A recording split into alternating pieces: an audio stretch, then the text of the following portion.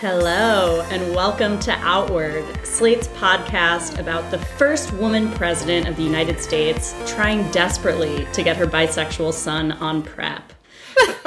But more on that later. I'm Christina Cauterucci, a senior writer at Slate. It's great to be back with you guys. Yes, I am Jules Gill Peterson, and that's Your Royal Highness to all of our listeners out there. I am Brian Lauder. I'm an editor at Slate. So I was going to say, it's our last podcast of the summer, but in this era of climate catastrophe and also not being in school anymore, I kind of feel like summer lasts through the end of September. So, listeners, I hope y'all are enjoying the middle of summer, which is nowhere close to ending. We still have much of it left. And I'm so excited for our show this month because we have two topics to discuss that truly span the full range of cultural and political sophistication. First, we're going to review Red, White, and Royal Blue, the new adaptation of Casey McQuiston's best-selling gay romance novel. It's out on Amazon Prime now, and it features two men with, I would say, almost identical bodies. It's heavier on the rom than the com, although it professes to be both, and it is really apolitical as anything, despite having a presidential election as one of the major moving parts of the story. Then for our second topic, we are going to talk to Pigeon Pagonis, a brilliant intersex activist and educator who's out with a new book called Nobody Needs to Know. The book is part memoir of their childhood and coming of age, and part cri de coeur about their work to stop non-consensual surgeries on intersex kids. That is going to be an amazing conversation. I'm thrilled that Pigeon is going to be here with us. And I'm really excited to hear what both of you have to think about both of these things. But first, Brian, what's in our mailbox this month? Christina, I'm so happy because we got a bunch of mail in our mailbox this month. We love to hear from you guys, and it just warms our hearts to see those responses. So we decided today for Thoughts and Queries that we would share two of those letters that we received. I will read the first one. This is from listener Sam, who decided to actually share a pride of his own with us. Yeah. So Sam writes, I am a very active volunteer with the Boy Scouts of America at BSA since I was 5 years old, but in 2005 I was banned after I came out. When the BSA ended its ban on LGBTQ adult leaders, I returned to the organization, and since that point I have been part of the team leading our efforts to support LGBT and allied Scouts. I was the lead author of a new merit badge to teach inclusion and have led the first ever inclusivity spaces at national Scouting events, including the first ever program at a national jamboree to support LGBTQ Scouts, which just wrapped up last week. The Scouts have a well-earned reputation for not being welcoming, for wearing uniforms, engaging in cultural appropriation, and being out of touch with the needs of modern youth.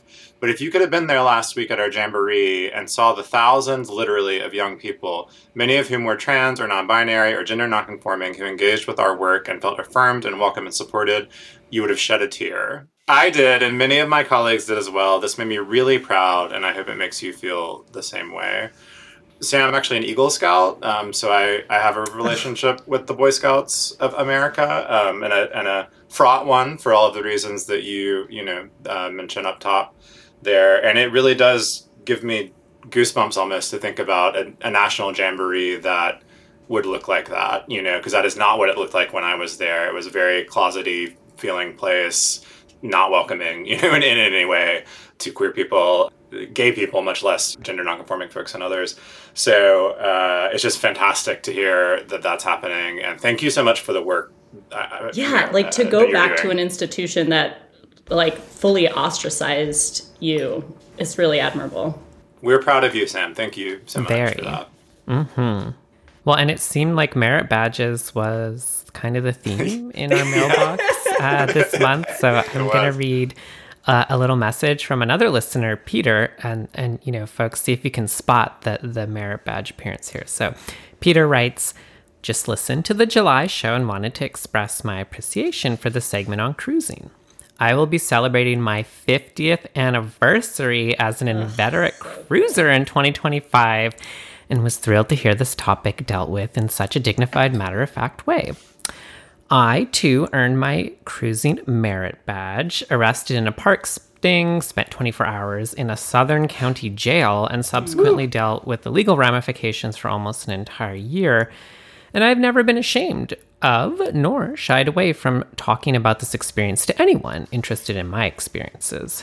Perhaps he writes about this in the book, that's part cruising from last month, but I am surprised there was no mention of the infamous cruisingforsex.com website, an international source for all things cruising, which led to the discovery of the most amazing cruising sites in the most obscure tracts and villages, including at least 2 of the public libraries in which I was employed over my lengthy career of 46 years.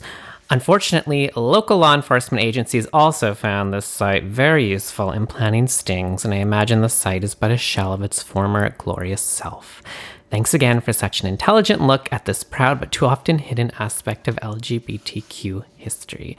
Well, Peter, thank you for being an absolute star of the cruising scene, but also for dropping that little bit of queer internet knowledge. I also want to know, Peter, how you're going to celebrate your 50th anniversary of cruising in 2025. We might not be able to say that on the air, but, let us know. Please follow up with us. The rambles. Yeah, that's wonderful. Well, if anyone else has a thought or query for us, spicy or mild, please let us know at outwardpodcast@slate.com. And we always love to hear your gorgeous voices, so send your voice memos to us that way if you're so inclined. I think this is time for a little more pride and maybe some provocations too. So, Brian, what have you got for us this month? Sure. I have a pride, and specifically my pride is about all of these queers I'm seeing out here making those expensive summer concert tickets count on social media. So I wanted to say, up front, that I am not really a concert queen unless you're talking about, the New York Philharmonic. This is not shade or anything like that. It's just a fact. I'm not someone who would go to these things. So earlier this spring, I really watched with a lot of fascination and maybe trepidation as I saw people dropping sizable fractions of their incomes on tickets to Beyonce and to Taylor Swift, Carly Rae, other people that were performing this summer in these big tours that were very exciting. And, these tickets were just going for $1K to, it seemed like people were spending a lot of money. So I was like, God, I hope when these come round that it was worth it, because that's so much money and so much investment, in one night of sort of music. And I've been delighted to see on social media that the queers are out here making those credit card payments count. I am delighted in seeing everyone turning out looks. The looks have been incredible. Yeah. People have been taking over train stations and subway stations on their way, and airports on their way to these various concerts, and sort of creating these even little queer club spaces together, it looks like, even in the nosebleed seats at some of the concerts. So I'm just happy and proud that everyone's really getting their lives and their money's worth from it. And I just never want to see our community, cheated or disappointed. And so delighted to see that the big concerts are working out for everybody this summer. Brian, it's just so you to be concerned about the financial solvency of our queer community. And I love that you play that role in our lives. The return on investment, That debt to income ratio. Christina, what do you have? Unfortunately, I'm provoked. I'm sort of always at a low-grade provocation in life. So I hope the cancel culture doesn't come for me for this heterodox opinion. But I'm about to join the intellectual dark web because I was provoked by the Barbie movie. I know we're all supposed to support women and support bimbos and whatever. Boo. And I did enjoy the movie a lot. Although I kind of couldn't believe that after all that Barbie marketing and all the jokes in the movie about how Ken was second fiddle, he had such a big role to play in the movie. All the songs and dance numbers, the entire thrust of the film was basically about him. But that's not actually why I'm provoked. I'm provoked because the movie covers so many sort of bizarre and cockeyed things about Barbie culture, Kate McKinnon, who plays the Barbie who had her face colored on with a marker and her hair chopped off, which I totally did to one of my Barbies. It includes the magic earring Ken, who's sort of canonically gay and wore a cock ring on a chain around his neck. But Greta Gerwig neglects what I consider to be a fundamental pillar of childhood Barbie play. Scissoring. Christina. I'm like 99% sure straight people did this too Yeah. as kids. The movie, points out time and time again, Ken is fully ancillary to the Barbie universe. Kids maybe had one Ken, if any. I probably had one Ken and like 15 Barbies. So yes, the Barbies got in the hot tub naked together. They made out. They scissored. It's totally revisionist history and lesbophobic, I'll say, to pretend otherwise. Ken gets to be gay in this movie. Why can't Barbie? That really provoked me. I was fully expecting to see it right up until the very end of the film. Jules, how are you feeling? Well, I can't get the image of Barbie scissoring out of my head, but I am proud this month, and maybe a latest installment in, fuck those culture wars, but this shit is funny and good for us anyways. Folks might have heard that there are some Republican officials in apparently at least 8 states who want to really withdraw all connections to the American Library Association, which I feel like we do mention on this show from time to time. Beloved, particularly because it's a fabulous president, Emily Drabinski, who I know through academic channels, had a Twitter post that, was up, I don't know, like over a year ago, in which, Drabinski refers to himself as a Marxist lesbian. And of course, that's like magic words for the Republicans. Yeah. But I love it because bat I've signal seen for like them. so many reactions for people being like, good, yes, we love Marxist lesbians. And in fact, Marxist lesbians should generally be the heads of a professional association. So just proud of Emily for being awesome, for being a badass librarian, and for being a Marxist lesbian, which like, unlike most invocations of Marxism that you hear in the public sphere, that's actually like a real thing that has a history to it. So thank you, Emily. You're making me feel proud and reinforcing why librarians are among my just favorite people in the whole world. That's wonderful. Yeah. Kudos to Emily. Okay, so given that it's the dog days of summer, we thought we could all use something a little frothy, a little silly, maybe even a little bit sexy this month, which is why we decided to discuss Red, White, and Royal Blue, which is a film adaptation of the 2019 New York Times bestselling novel by Casey McQuiston, out now from Amazon Studios. This is a queer rom-com in the mold of Pride and Prejudice, but on an international scale. The movie, which was adapted and directed by the playwright Matthew Lopez, a name that our longtime listeners may remember from the Inheritance roundtable that we convened back in 2019, follows Alex Claremont Diaz, the handsome, rakish, bisexual son of the American president, and Britain's predictably more uptight gay Prince Henry, as their long-simmering feud transforms into a lusty, special relationship, and eventually a romance that shakes the very foundations of political power in both nations, but especially the British Crown, played in a 2-minute cameo by poor Stephen Fry that I hope really, really paid well.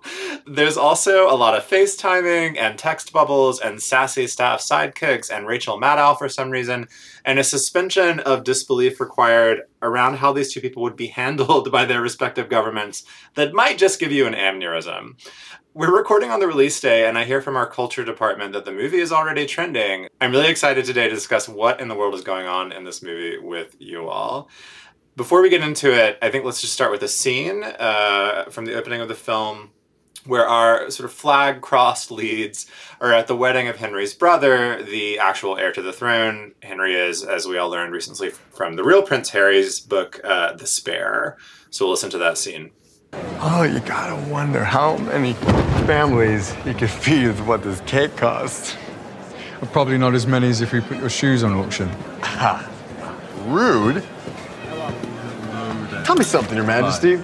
Magnificent day. Yes, Alex. Did your parents send you to snobbery school, or does looking down on people just come naturally to you?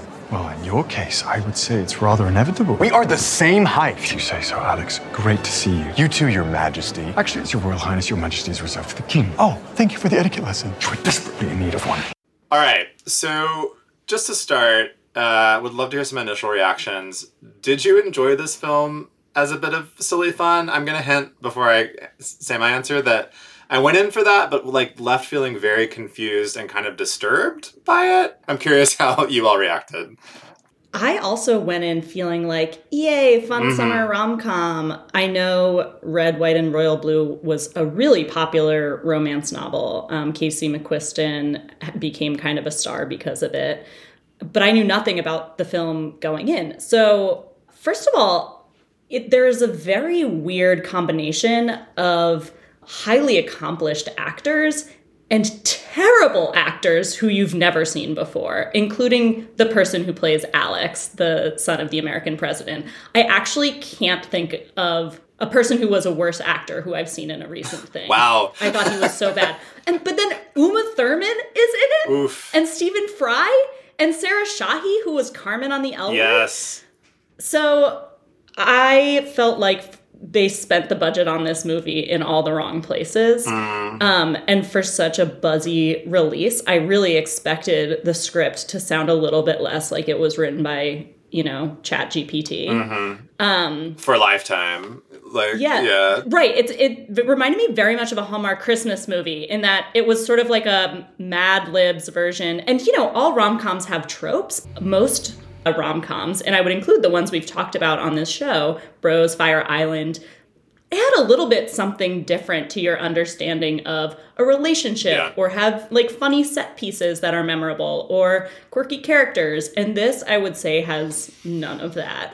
The other thing that shocked me from the get-go was that both of the people are closeted. Yeah. And here I was going in imagining that this was really going to be a 21st century rom-com in which these people were already gay. One of them doesn't even know he's bi or isn't even out to himself as bi. Yeah, he seems like he hasn't sort of self-acknowledged. Yeah. And the fact that that whole self-realization, I think, could have been the thing that might set this movie apart from other films and shows about gay men, because I think the coming to understand your own sexuality is often done more with women, like somebody who's thinks of themselves as straight for a long time and then has an experience that makes them change their mind. We don't actually see that with men as much, men who are supposed to be whatever in their mid-20s or late 20s. And they don't lean into that at all. Yeah. However, we'll say before we kick it back to you guys, that does lead to my favorite, the one scene that I found really, really unobjectionably enjoyable was when he goes to have anal sex for the first time. And I'm going to put a pin in that because I really want to talk to you guys about it later. How did y'all feel? Well, you should never put a pin in it. Sorry. I misheard that. Step one. No, The sex education I never got. I feel similarly. Like, I'm not a big romance genre person. And I also was not aware of the book because I guess I'm not a romance genre person. But so I also wrongly went into this thinking like, oh, okay, like there's like a gay son of the president and a gay prince, like LOL, I guess they have to go to a state dinner together. Oh, but they're not out. Oh, the weird genre choices of the film. This is like says very little about this film and much more just about like the kind of content being cranked out right now, where they have all these weird FaceTiming plot devices, random green screen showing up, and then I love Uma Thurman. This is not a read on her, but her as a Southern... That accent. Yeah. A Southern Dixiecrat president. It did not land for me personally. Yes. But then I switched, I think at about maybe 30 minutes in, I was like, oh no, it's a Lifetime movie. And now I love it. And so then it felt like it was just hilarious to see. I was like, what's going to happen next? Because I didn't know the story already. So I kind of found my lane. But yeah, ultimately for me, it was very I guess the question I had going in was sort of is it exciting to imagine that there's gay romance in the ruling class? That's not no. The oldest thing in the book must be British and American aristocrats fucking behind the scenes. It's probably been happening since the 18th century. But anyways, that's what a historian would say. Brian, as a gay man, Speak how to did that this land for you? experience.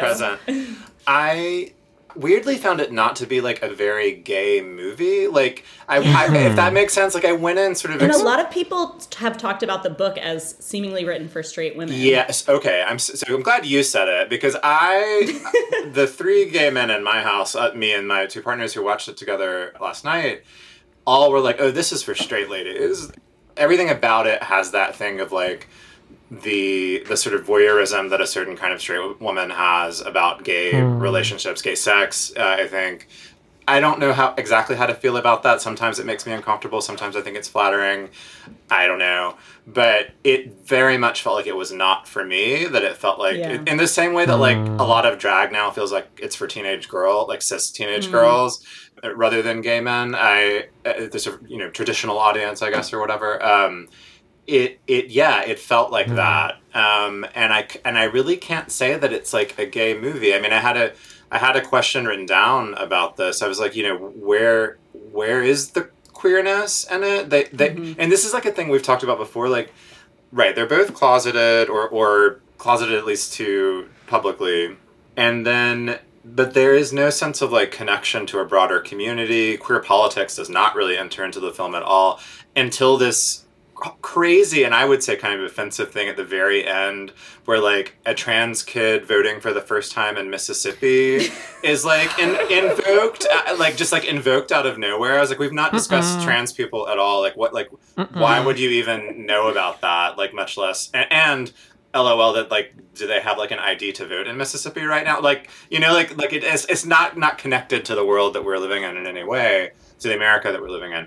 So I just found it, like I said, kind of confusing and frustrating. I could not connect to it, like, as a gay man, like you put it. On that note, I think it is very salient that the way we're introduced to these 2 characters at the very beginning of the film is through their, like, straight women best friends. Yes. So Prince Henry's sister and the daughter of the vice president, who's, very close with the son of the president.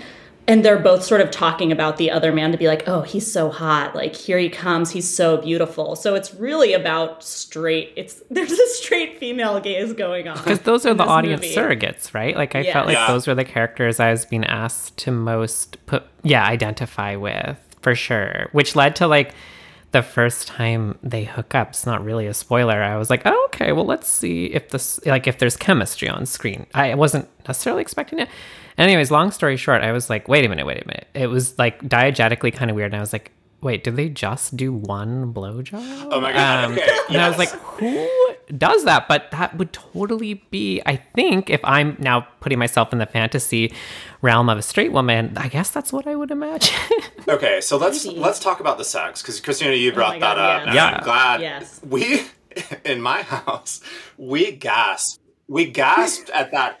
The close-up of his hand pressing on Alex's lower back, to me, was the most explicit thing I've seen in any rom-com ever. We could not believe that the first sexual encounter, which is actually, like, the build-up to it is somewhat hot. Like, there is a scene where they're, like, they make out sort of in, like, a closet or somewhere, and then come back into the party room, and they're both talking about how they're both still hard, which I was like, oh, that's like a hot thing that could happen. Yeah. But then it's hot at the White they House, talk about his erection as Big Ben. That's true. That you're right. I had chosen to erase that from my memory. But no, then they have their first hookup, and it is a no recip blowjob, like, one way, with the, like, more femme guy on the more masked guy. It's like very, very retrograde in that regard, and like.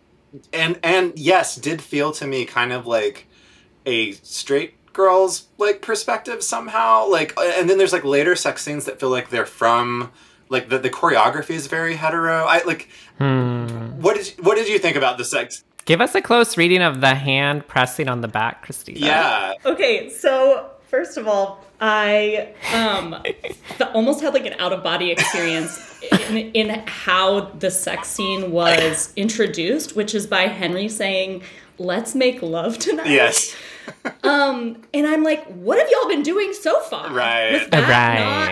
Was that not sex? Well, first of all, like, oh, this is the first I'm hearing that you haven't had anal sex yet. Second of all, is that the only thing we consider sex? Like, that's not granted, I'm not a gay man, correct me if I'm wrong, No. but like, I think queer people have a more expansive Yes. definition of what sex is. Absolutely. Yeah, absolutely. So I'm like, oh, but then, so anal sex is like making love, but everything else is what, you know? LOL. But the funny part that I thought was Alex being like, well, who does what? Like, what are we going to do? God. I'm like, this is the kind of awkward logistical conversation that we often don't see in sex scenes where, you know, you do in good sex, I think, want to talk about like, who likes to do what? We've never encountered this before. Like, what are your favorite things? Like, let's figure this out before we like hop onto each other.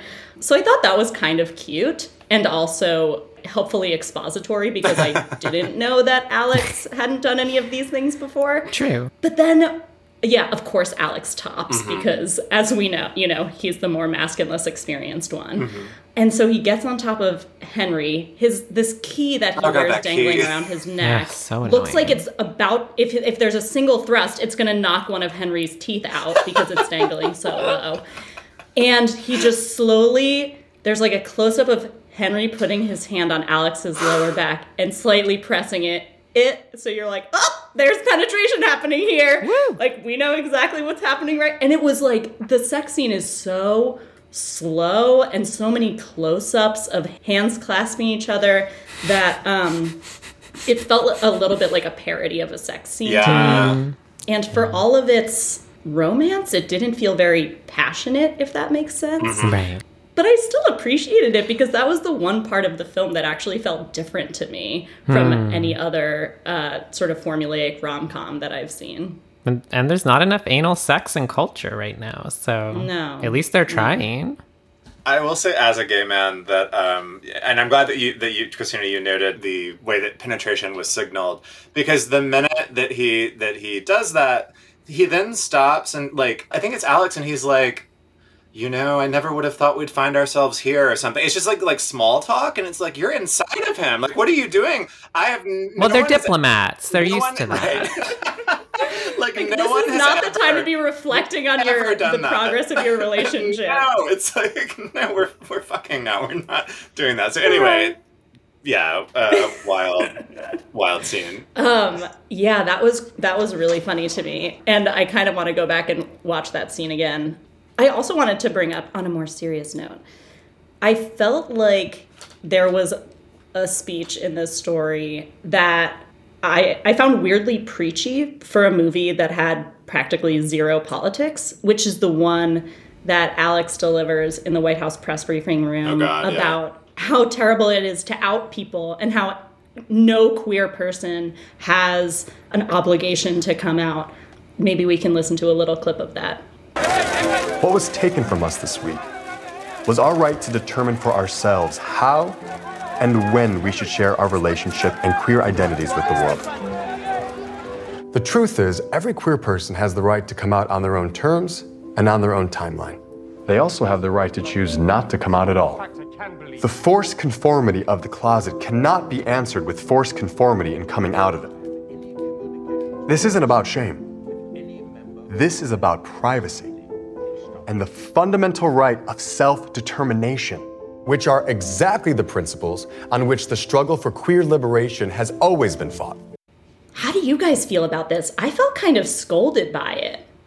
Well, it just felt so uncontextualized. Like, I mean, there's just so much going on that builds like the scenery and the structure of this film's universe that are weirdly depoliticized, right? It's like one person is the son of an elected president. The other person is like literally an inheritor to a fucking royal family. But the joke is that they're both equally elite. But it's like, Oh, yeah. and then there's weird references in the United States to like real American politicians that actually exist in the real world. Like Mitch McConnell gets name dropped at one point, but it's also not real. And so I'm just like, no, you didn't earn this, because I like literally don't understand how much disbelief I'm supposed to suspend. And then the preachiness. I mean, some of it is just that character. Like the writing and the performance is just so bizarre, and it's so aggressive at times without earning any explanation for why he's like kind of a fucking asshole. But apparently I'm supposed to agree with him, where I was just like, It's because he's American. It did feel very much like, I was just like, he's just some fucking asshole guy who's bisexual and has a chip on his shoulder. It feels like he's yelling at me. Yeah. That's how I felt.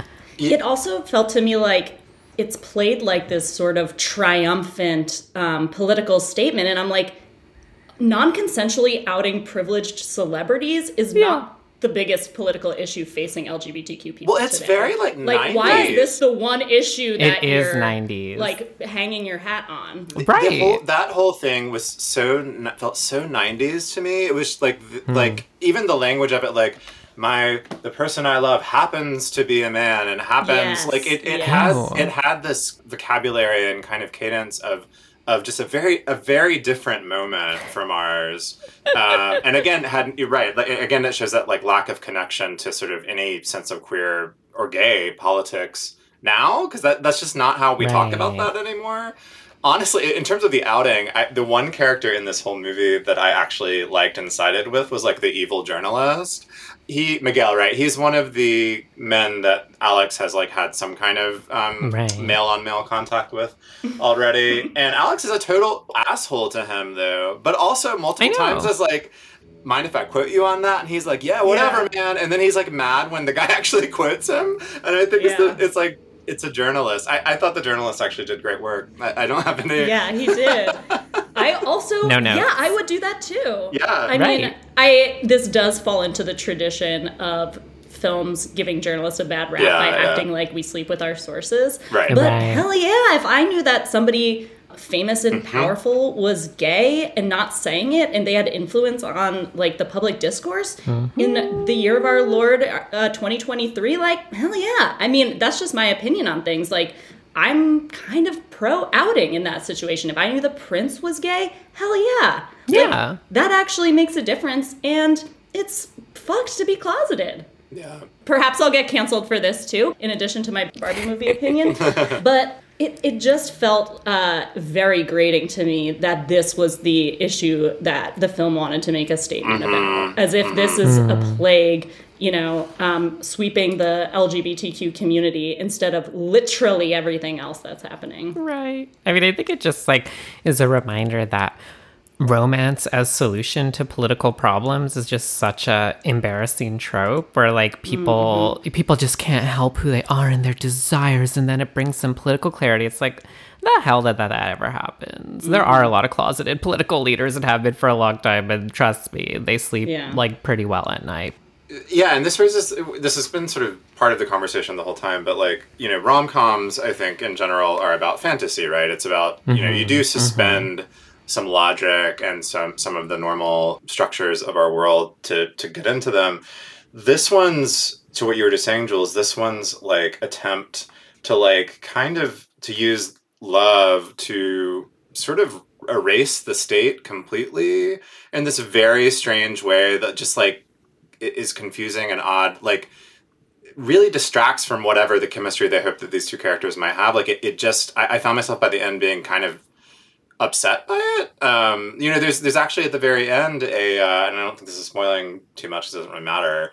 The election is happening and you hear that all of the Rust Belt states have gone Republican in this election, and we're waiting to hear about Texas. I won't say what happens, but like, that's a nightmare. Like for queer people, those states going red is a literal nightmare. Like that's terrifying. And it's treated as just like, that it doesn't matter. I think it was a real miscalculation to try to mix the two things. I don't know if the book is more successful at it or not. Maybe it is. I think the film leaves us in this very weird place at the end where, like Jules was saying, we're meant to think that gay love is going to somehow reshape the state or like improve the state. Yes, because in some it's way. all about whether these people are accepted by their families, who happen to be very powerful which are in fact the state, and so but it doesn't resolve that at all or show that that's true in any way, and kind of leaves the states for all of their problems like uncritiqued in any way too. I don't know. That might be asking too much of a rom-com, but I found it a very strange place to end after 2 hours. Okay, the way you talked about that also made me think of another weird thing that I found about the movie, which is how it takes kind of hilariously great pains to convince us that Alex is working class. I feel like if I control F'd the script, working class would probably appear like 50 times. And it's trying to make all these excuses for, he's like, oh yeah, I was working class until my mom became president. That's not how that happens. That when they go to, his family's like Texas Hill Country vacation home, he's like, oh yeah, we bought this after my mom wrote her book. Like, okay, it feels like they're trying to, and by that I mean Casey McQuiston probably, is trying to have it both ways, where you're trying to make it a little bit of an upstairs, downstairs romance, while also having it be a sort of a fantasy story about elites and the pressure of the public eye. And I wasn't sure whether that was supposed to make us understand more why Alex has this massive chip on his shoulder, but the whole thing felt like a real sort of like first graders understanding of class politics and how that works. And Uma Thurman's Southern accent is part of it. They're really trying to get us to believe that she's really like a hick that found her way to the White House, which again, Uma as we know, Thurman is just not what happens. Yeah. Well, I have like 4 pages of notes about this movie, so we could really go on forever. I fear, in the words of President Uma Thurman, we may be trying to be idealistic when we need to be realistic.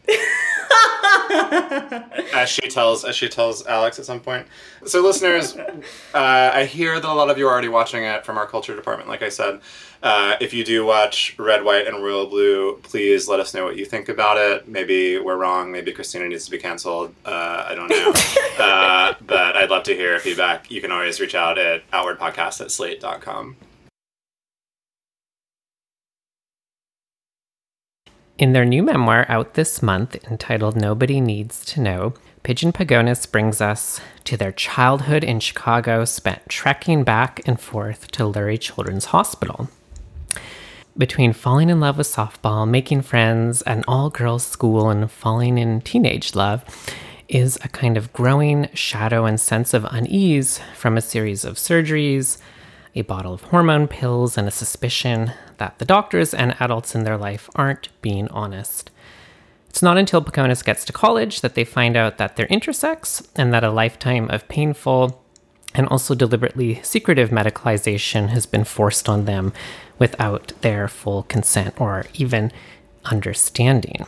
But from that decisive moment, Nobody Needs to Know seamlessly transforms into a political autobiography as Pagonis shares how coming into their own self dovetailed with developing a burgeoning intersex political consciousness and an incredible, ambitious activist agenda that in 2020 led to a monumental victory when Lurie Children's Hospital announced it would end the harmful practice of surgeries on intersex infants and children.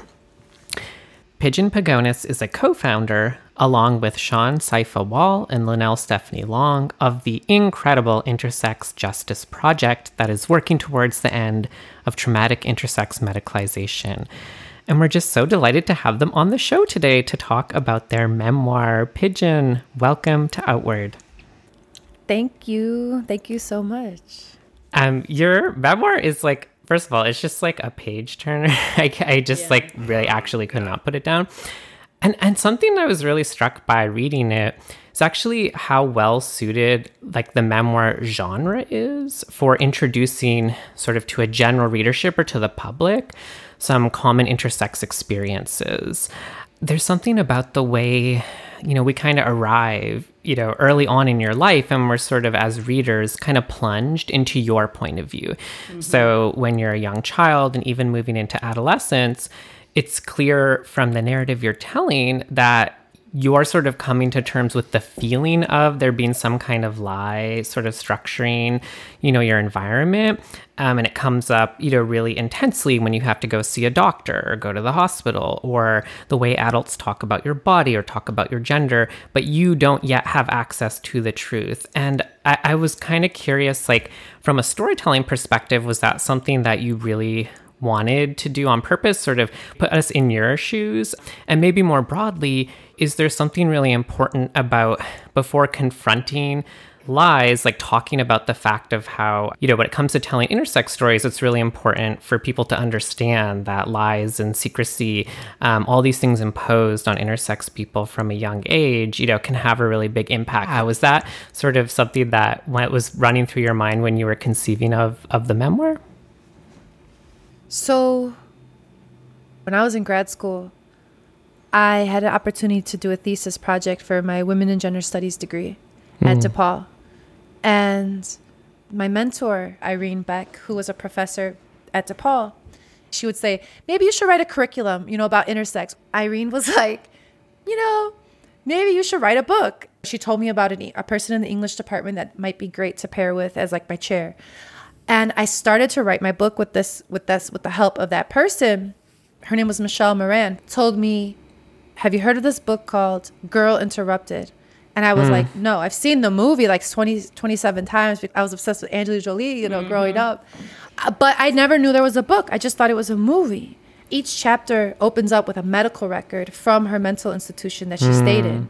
And it's like what the doctors wrote about her. And then the chapter preceding is her actual lived experience of that experience that they wrote about. So in Women and Gender Studies, we learned a lot about subjectivity versus objectivity and how the objective voice in our society gets a lot more weight than like people's subjective experiences, especially if you are of a marginalized group of any XYZ category. So my idea was, I'm going to write my story that way. I wanted to put like my medical records and then write my story and my subjective voice, which comes from a feminist background and framework of like prioritizing the subjectivity, the personal is political, etc. Sure. I also thought it was particularly powerful to have that subjective account of your growing up and coming of age, because we don't hear from kids a lot and adolescents, and especially when it comes to intersex youth who have been subjected to this like secretive care, not knowing what's going on with their own bodies, in many cases undergoing non-consensual medical procedures. Like, that is a perspective that has been incredibly difficult to find until you and people like you have been taken up more space in recent decades. Without spoiling the book, can you just kind of give our listeners a sense of how it is that you could go to age 18 or 19 before really finding out you were intersex, and how that knowledge or realization first came to you? I think it's because shame is a hell of a drug in our lives, and it is so powerful. And secrecy is a hell of a drug too, which walks hand in hand with shame. And so my family is the premier family when it comes to shame and secrecy, even before me. Like, they are just so good at covering lies up or hiding secrets. I come from a family that is so well versed in secrecy and shame. And I think, it comes from a good desire of like, we just want to get by, or we don't want to get stuck in our pain, but whatever. So I come along and they're just so used to that already that when the doctors are feeding them like spoonfuls of secrecy and shame and also just don't tell them this certain thing or whatever, my family was like, period, let's go. Like, we're so used to that. And so I grew up in that environment of, I just didn't know stuff. And I mean, I did know stuff. That's the thing, is that these doctors are experts. They created a fiction for me that I was born with cancer in my ovaries, and that they came in, they swooped in, and they saved my life. They removed them. And they told my parents to tell me that. My parents did. So everything had an explanation. It was like, why can't I have a period? Oh, I was born with cancer, and they took my ovaries out. Why can't I have children? Same reason. And why do I go to the doctor? Oh, just to check up on those things that they took out. And why do I take pills? Oh, well, they took your organs out that would have produced those hormones. Yeah. So you got to take these pills. So everything fell in place. And I remember in my research in grad school, I found a nursing book. And they lay it out in there, what to say to your patient's parents that have what I had. Exactly what they said to my parents. Script. So it's like, that's it's one of the written down. Parts to me. Like, the information was being kept from your parents too, more or less. Half of it was, Like half of it was, they'd give them some information, but they would exaggerate things like the cancer risk, or they would tell my parents flat out like, oh, we're going to keep all of the nerves intact and all the tissue, everything will be fine. It'll just be a little smaller. That was not the case. So stuff like that. And they never said the word intersex or what that means. They would just like basically describe me as like an uncooked girl chicken, and that they're going to put me in the oven a little bit longer and fix me up, and I'd come out like, well done. And so basically I got to 18 that way. And also, I think when you grow up that way, where you're different, and they're also telling you, don't tell anybody about the pills you're taking. Don't tell anybody that you survived this stuff. All you want then is to be normal. Yeah. Because it's like, you always want the pendulum, the opposite of that end of that pendulum. So if like, they're kind of telling you, you're different. You can't have kids. You can't have a period, but you can adopt. Don't worry. You're just like, I want to be normal. I want to be normal. So you're going to also then do the work for them, I think, of keeping that myth alive and the shame and the secrecy. Like, it just all goes together. Just to follow up on Christina's question, so you got there, and then you have this really harrowing and kind of beautifully written scene where you learn the truth. You're in a class in college, and you are presented with this idea of intersex for the first time. Can you just sort of tell that story to our listeners? I'm like thinking about it right now, and I'm like, it's such a movie scene. Like, yeah. I'm in college. I didn't know what 400 meant, like the numbers next to the classes. So I ended up in a senior level psychology class my freshman year, just because I saw psychology of women, and I'm like, that sounds cool.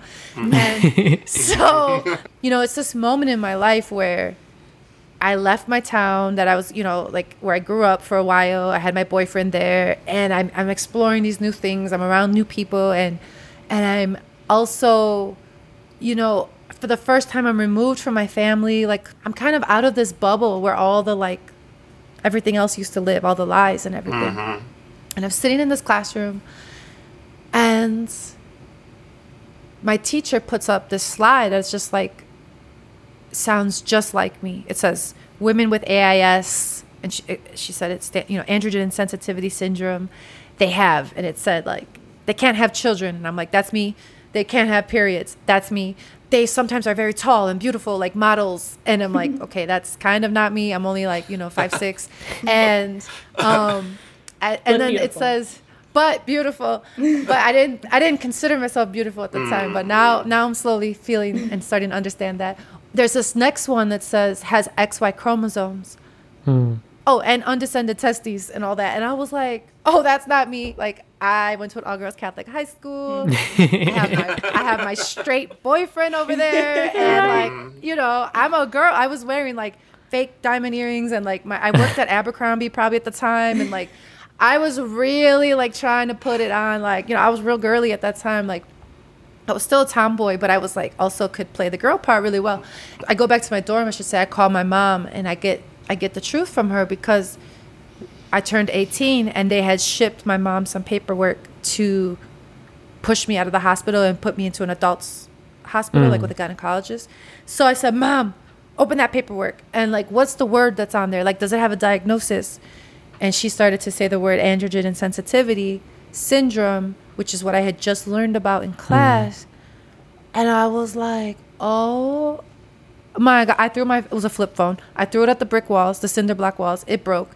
And I screamed and I cried. And I just felt like somebody kicked me, got the wind kicked out of me.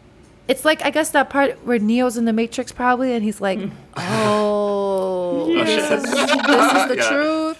Yeah, that's exactly what happened, but it wasn't as cool. Like, I wasn't on some journey with like a trench coat. I was just like, oh, they lied to me, like, about everything. And what does this mean? And I only knew sex at that time as a binary too. Yeah. So I just thought, oh, I was a boy.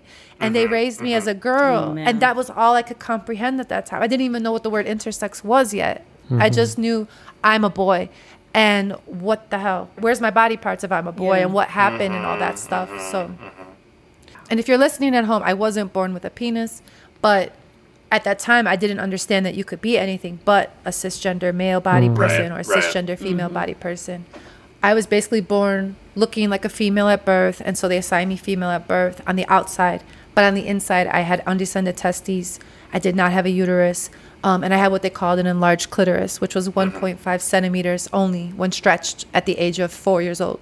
And my body was supposedly converts androgens, like testosterone, into estrogen. So they were like, oh, well, that's just what they do with kids like me is they usually assign us female. and they take out our undescended testes because they see those as unnecessary male parts that a girl like me, quote unquote, shouldn't need. And then they're like, we'll just put her on hormone replacement therapy when she turns of age of puberty. Bada boom, bada bing. Tell her she had cancer. We saved her life. And to adopt some kids and go get married to a nice man. Don't tell him you can't have kids until you're married with him. Oh my God. And your life will be perfect. And no one needs to know. And so, yeah. Pigeon, we talked about one of your big successes, the fact that Lurie Children's Hospital stopped performing those non-consensual medical procedures. What are you working on next, or what do you think, some of the next steps would be for intersex justice in the U.S.? Small question. This is the question I've been trying to figure out myself for the past year or years now, actually. And I think that what's next is, how do we now combine the efforts of the trans movement for bodily autonomy and human rights and the intersex movement for human rights and bodily autonomy? Because I think at the end of the day, there's nothing more clear than these anti-trans bills that are over, I think, 800 in the past 5 years that have been created. Over 80% of them have specific language that say that these trans kids cannot get surgeries because we, quote unquote, are trying to protect the children. But if they're intersex, we still want them to get surgeries. And we've never before seen intersex oppression, just going to call it what it is, like written into a legislation before. Yeah. So all this work that intersex activists have been doing since the early 90s has never had to even go up against like, oh, this is actually codified into law what's happening to us. It's just been happening behind closed doors. So now we're at this moment where the right is seeing that they can rally their base with this cause. They lost on the gay marriage thing, and they're like, well, now who could we pick on and rally our base? And it became trans people. And everyone is covering this as anti-trans legislation, but they're not knowing or at least saying that, or maybe they just don't see it or understand that this is actually also anti-intersex legislation. Yeah. And this is something that me and Saifa and others have been saying for 10, 15, maybe 10 years now, is like intersex and trans people need each other. Like Saifa is trans himself and I'm non-binary and consider myself under the trans umbrella. And I see our fight and our struggle is just so interwoven. So I think what's next is, how do we come together and just fight together for bodily autonomy for everybody, trans or not, intersex or not. I think once the world and society gets more freedom, actual freedom, not the stuff that they pretend we have and like they lie about. Like, it's so crazy to me that this country is like supposedly all about freedom and liberty and justice, and yet so many people don't have access to that. And trans people are a perfect example, and so are intersex people, and the list goes on. So I think that's what's next. The quintessential experience of an intersex advocate or activist is you're constantly steeped in your trauma and sharing your story. So story-based activism becomes like your thing, and you don't realize how you're re-traumatizing yourself all the time, or at least I was and am. But B, you're always losing. You're always coming up against losses. Like when we tried to do a national lawsuit, we lost. When, all these things we've tried, like I am tired. I'm 37. I've been doing this since I was 22. Yeah. And I can't keep telling my story and going out into the streets and fighting these doctors that don't care about us whatsoever. I think moving forward, besides what I said about intersex and trans people coming together to fight, what's next for me is figuring out how to reclaim my body and reclaim my time and my peace and my joy. I got to really figure out what is life about other than fighting for justice as much as I can. And I want to be able to embody that for other intersex people, to present like a sense of hope for people that like it can get better, or you can find joy, or you can find love, and you can do other things outside of sharing your story in order to still help your community out and seek justice. We could talk all day, but there's always the risk of spoilers when there's a book. So listeners, trust me, you're going to want to go out and pick up and read Nobody Needs to Know immediately. And I think, just to say, I'm so glad you were able to set that up for us, because we've talked a lot about anti-trans politics and legislation on this show, but I think this is an urgent and important thread in understanding where we are today, but also a wonderful chance for listeners to get to know you even better. Pigeon, thank you so much for making time to talk with us today. This has been such a treat. You're so welcome. Thank you very much.